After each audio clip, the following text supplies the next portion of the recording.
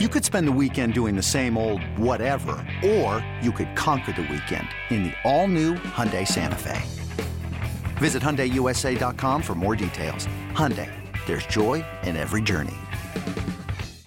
I'm your host, Tommy Ashley. You listen to the Inside Carolina podcast, sponsored by JohnnyT-Shirt.com. Post-Oregon here at Battle4Atlantis. Carolina takes down Oregon 78-74 for third place.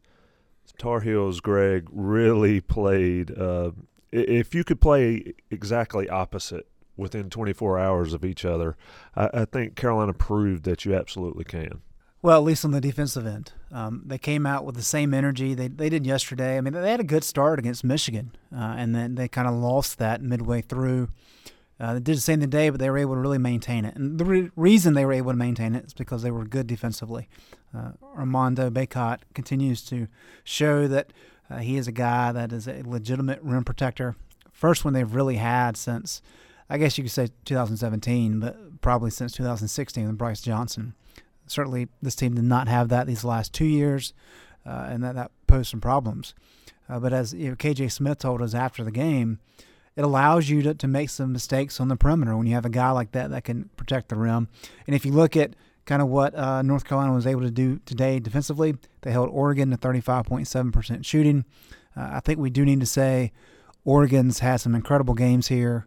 They rallied from 19 down to beat Seton Hall. They rallied from 17 down to take the lead against Gonzaga before losing in overtime.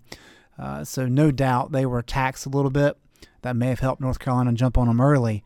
But Oregon came back once again today. And I think most importantly for UNC, they had some adversity there in the second half, and they were able to get it done with some big free throws down the stretch. Specifically that adversity, and we'll certainly talk about Armando Bacot here in a minute, but Cole Anthony Ross goes out with 4 personal fouls. KJ Smith, like I asked him postgame, put him in so fast, didn't even have time to tuck his shirt in. He gets out there, he gives Roy Williams 8 minutes. Roy talked about the importance of those 8 minutes, sort of kept them in the game. Little shaky at first, but he did as well as anybody could have expected. Yeah, I think Greg had a good question about how his performance was very clean. He didn't really help the team too much, but he certainly didn't hurt the team, and kind of kept the ship stable and gave Cole enough time in the game so he could come back with under 4 minutes. And that was key. And that was a key stretch. And UNC made some baskets. They kind of just maintained there, which is all you can ask for a reserve former walk-on point guard. So that was an important stretch as well. But overall, I think that was part of the adversity. I think that's the big thing to take away from this game. Leaky Black was out. This is the third game of a 3-game kind of road trip here. And you had foul trouble with Armando and Cole, and the team found a way to win. They hit some big shots late. They made their free throws, and they overcame a little bit of adversity to beat a really good opponent in Oregon. And we'll look back on this win, and it's a good moment for UNC. But as we learned from this trip and against Michigan, this team has a long way to come. And when they play well, they play well. But when they play bad, they're going to play pretty bad. That's my takeaway there. That's a solid takeaway there. If they play like they did against Michigan, absolutely, they can lose to anybody on the schedule, Greg. If they invest on the defensive end, Roy Williams really challenged them yesterday. He was not happy in the postgame. Armando caught a lot of that flack after the game yesterday. But just speak to the defensive intensity for the full 40. They didn't let up even when Cole went out. I just thought that if Carolina's going to be the team folks expect them to be, or the expectations are, then how they played here in the ballroom behind us is the way they're going to have to do it all year. Yeah, absolutely. As much as we've talked about the offense, for good reason. This team through 7 games has not been a good offensive team. They've had to generate their points primarily on the glass and in points off turnovers, which that's tough to do night in and night out, but they're just not a good shooting team. And the fact that this is the first time in 70 years that UNC has played 7 games without breaking 80 points, I think tells us a lot. Again, they're shooting below 42%. That's not good. So I don't see a lot of relief coming offensively. So in order for this team to do what it wants to accomplish, it's got to be good defensively. It's got to be great defensively. And this is one of those unique years. I can't remember a Roy Williams team in that dilemma. where in order for them to kind of live up to preseason expectations, they've got to be great defensively. We talk a lot, his best teams always got better in the NCAA tournament, and that's why they won the titles. We're not talking about that right now. We're talking about to be competitive against high-quality teams like an Oregon, they've got to be very good defensively. Otherwise, things can get sloppy like they did against Michigan. And so it's a unique dynamic for this team. Yeah, and with the shooting, they definitely aren't a good shooting team. They did hit some more threes in this game. I thought Brandon Robinson is kind of giving UNC what they need in the 2 games where he hit some threes. He had 3 tonight, 3 for 7, but the percentage, 6 for 23, which is 26%, is not good. They need more from play tech and Keeling. Them hitting a couple threes would be huge for this team, but we're a long ways away from last year when they were setting 3-point shooting records with Cameron Johnson and Kobe White, Kenny Williams, and Luke May. And so, our defense is going to have to happen because they cannot shoot from deep. But Brandon Robinson, to my point is that they shot really bad in the last game. At least they hit some in this game, and Brandon Robinson was great in the first half from that perspective. Yeah, and let's speak to the foul shooting, because I think I said something during the game. Said I would wager that the 3-point shooting in this tournament is better than the foul shooting overall. And then Carolina managed to go 20 for 21, Greg. That sets some records for the Tar Heels. Yeah, and I think that's a good sign. Typically, if a team's not a good free throw shooting team, that's kind of a good indication it's not a good shooting team overall, and that's kind of been the trend for UNC this year.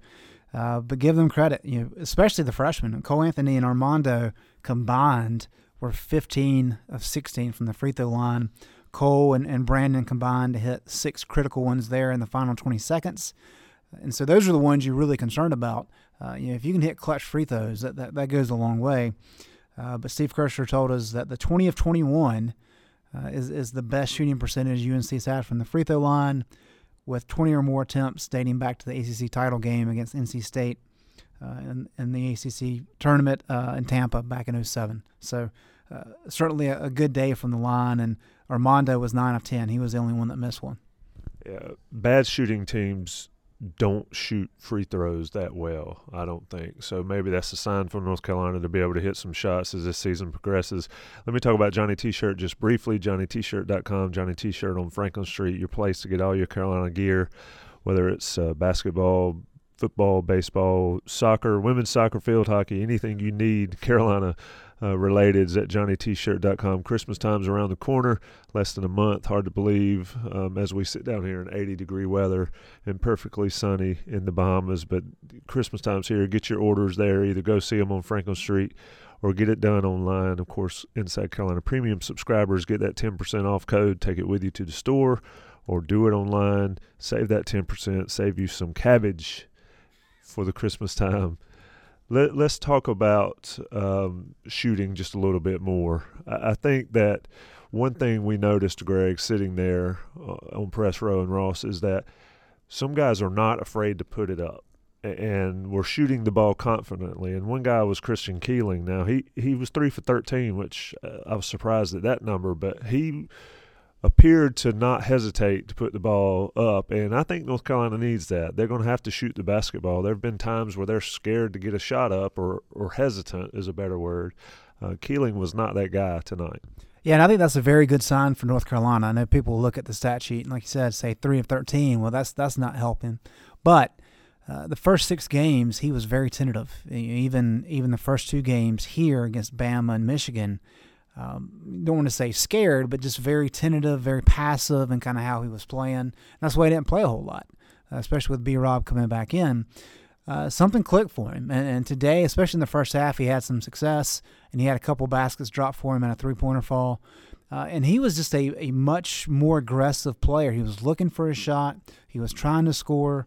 The shots were not falling for him. But I think that's a key development for Keeling, because if he can maintain that confidence, which he showed today, that's going to be a good thing for this team in the weeks and months to come, because you may not need him to score a lot of points right now for you, but I think for this team to accomplish his goals, he's going to need to be a guy that can come off the bench and score for you somewhat consistently. He may be a streaky scorer, but that's fine. But if he can give you 12 or 14 on occasion, That'll help tremendously for this team. So I think the fact that he was much more aggressive and more assertive today is a very positive development. Yeah, I think UNC needs so much more from Keeling, Pierce, and Playtech. I guess you would call them kind of the next three that come in the game after the starters.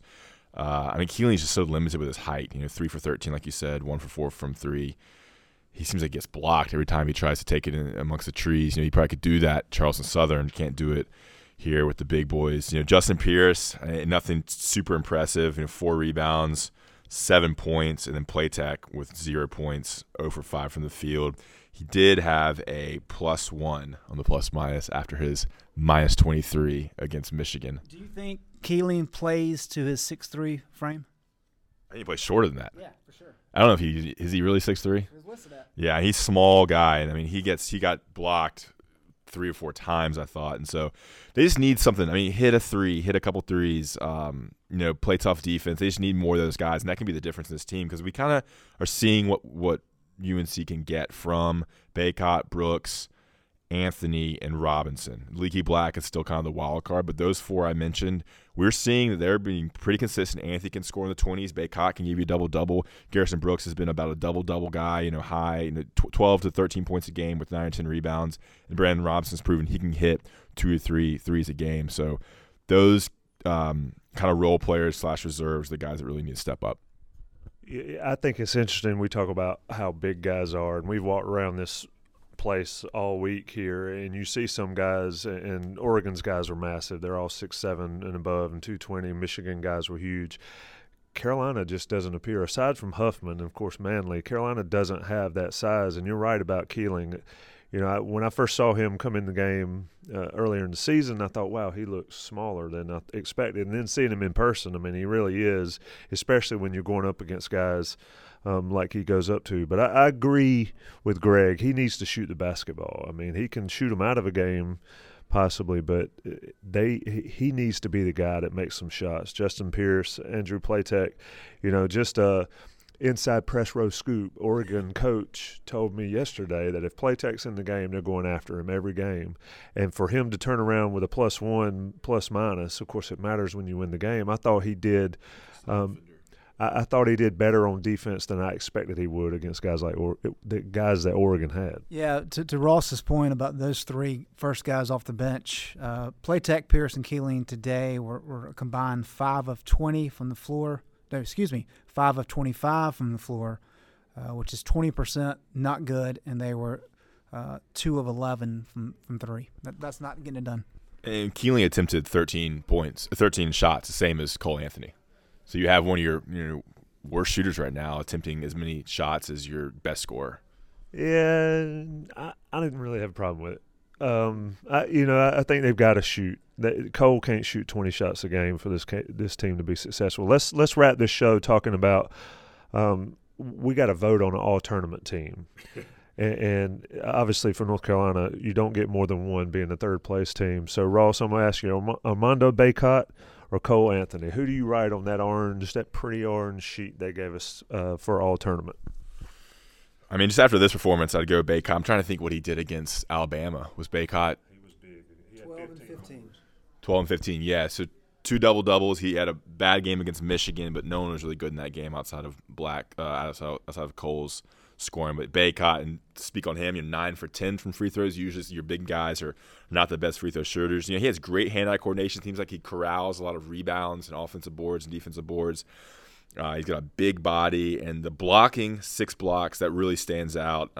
Definitely a difference maker on defense for UNC, and he's running the floor. I mean, he's becoming a complete big man after 6 games here, and that's huge for UNC because they haven't had a guy like that since Bryce Johnson.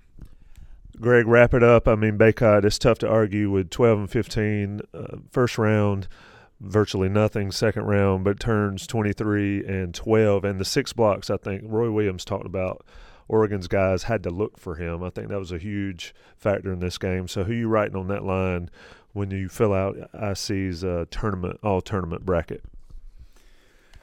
Cole's free throws. It's tough. Armando was the game changer today for sure, and yet he gets yanked out of the game and benched for the final 11 minutes against Michigan. He was solid against Bama. Cole Anthony is doing kind of Cole Anthony things. He's got to shoot more efficiently. Didn't shoot above 50% in any of the games this week. And, I mean, he was 8 of 17 against Michigan, 4 of 13 against Bama. And so they need to allow him to be a little bit more of an efficient floor general. The key player for North Carolina this week, though, I think is Garrison Brooks. I'd probably have to give Bacot the spot on the all-tournament team just because he did have 2 big games. But Garrison Brooks has been solid. 25 rebounds this week. That's really what you want, about 9 a game. And I think he had 42 points, so 14 points. If you can get that consistently from him, which is what he's been doing, along with his defensive presence. I mean, if Armando Bacot can be the rim protector like he was today, we know how good of a defender Garrison is. That is a very tough ask for opposing teams to get into the paint against those 2 guys. Brandon Robinson's back now, so now you got 2 good defenders on the wing.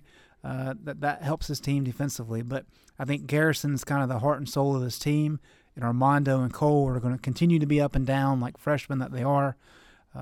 So I don't know exactly how to answer your question. I guess I'm going with Bacot, but I think Brooks was probably the most important guy this week. The one thing to add is, Cole Anthony had 6 points in the last minute and 6 seconds with the 4 made free throws and that layup to kind of give UNC a little bit of cushion. That's clutch for a freshman. UNC's going to need that. They're going to be in tons of close games. Think about all the ACC games they're going to play this year. They have 19 more on the schedule. How many are going to come down with this level of team? They're going to come down to the last 2 or 3 minutes. So to see that from Cole is big. You kind of expect that from the level player he is. But to see that come to fruition against Oregon was big. 6 points in the last minute and 6. Indeed, and folks, we'll talk about the block shot there forever. Jim Hawkins did Jim Hawkins things on that. Gets an unbelievable photo. If you hadn't seen it already, it's on the website, I'm sure. It'll be one of those moments in this game. I thought it was the biggest play of the game. The free throws are nice, but that block really did something to the Tar Heels in the first half. Carolina wins 78-74, goes 2-1 in this battle for Atlantis. I'm Tommy Ashley, Greg Barnes, and Ross Martin. You've been listening to the Inside Carolina podcast sponsored by Johnny T-Shirt, and I'm telling you, folks, if you've never been to this battle for Atlantis and you enjoy watching basketball, you need to come down here and check it out. Even if Carolina's not here, it is a hoop junkie's dream down here. The Battle for Atlantis in Paradise Island, Nassau. That'll do it for the Inside crew. Thanks, boys. Thanks, Tommy. See you, Tommy. Thanks for listening to another podcast from InsideCarolina.com. Brought to you by JohnnyT-Shirt.com. Where to go for your next Tar Heel gear purchase.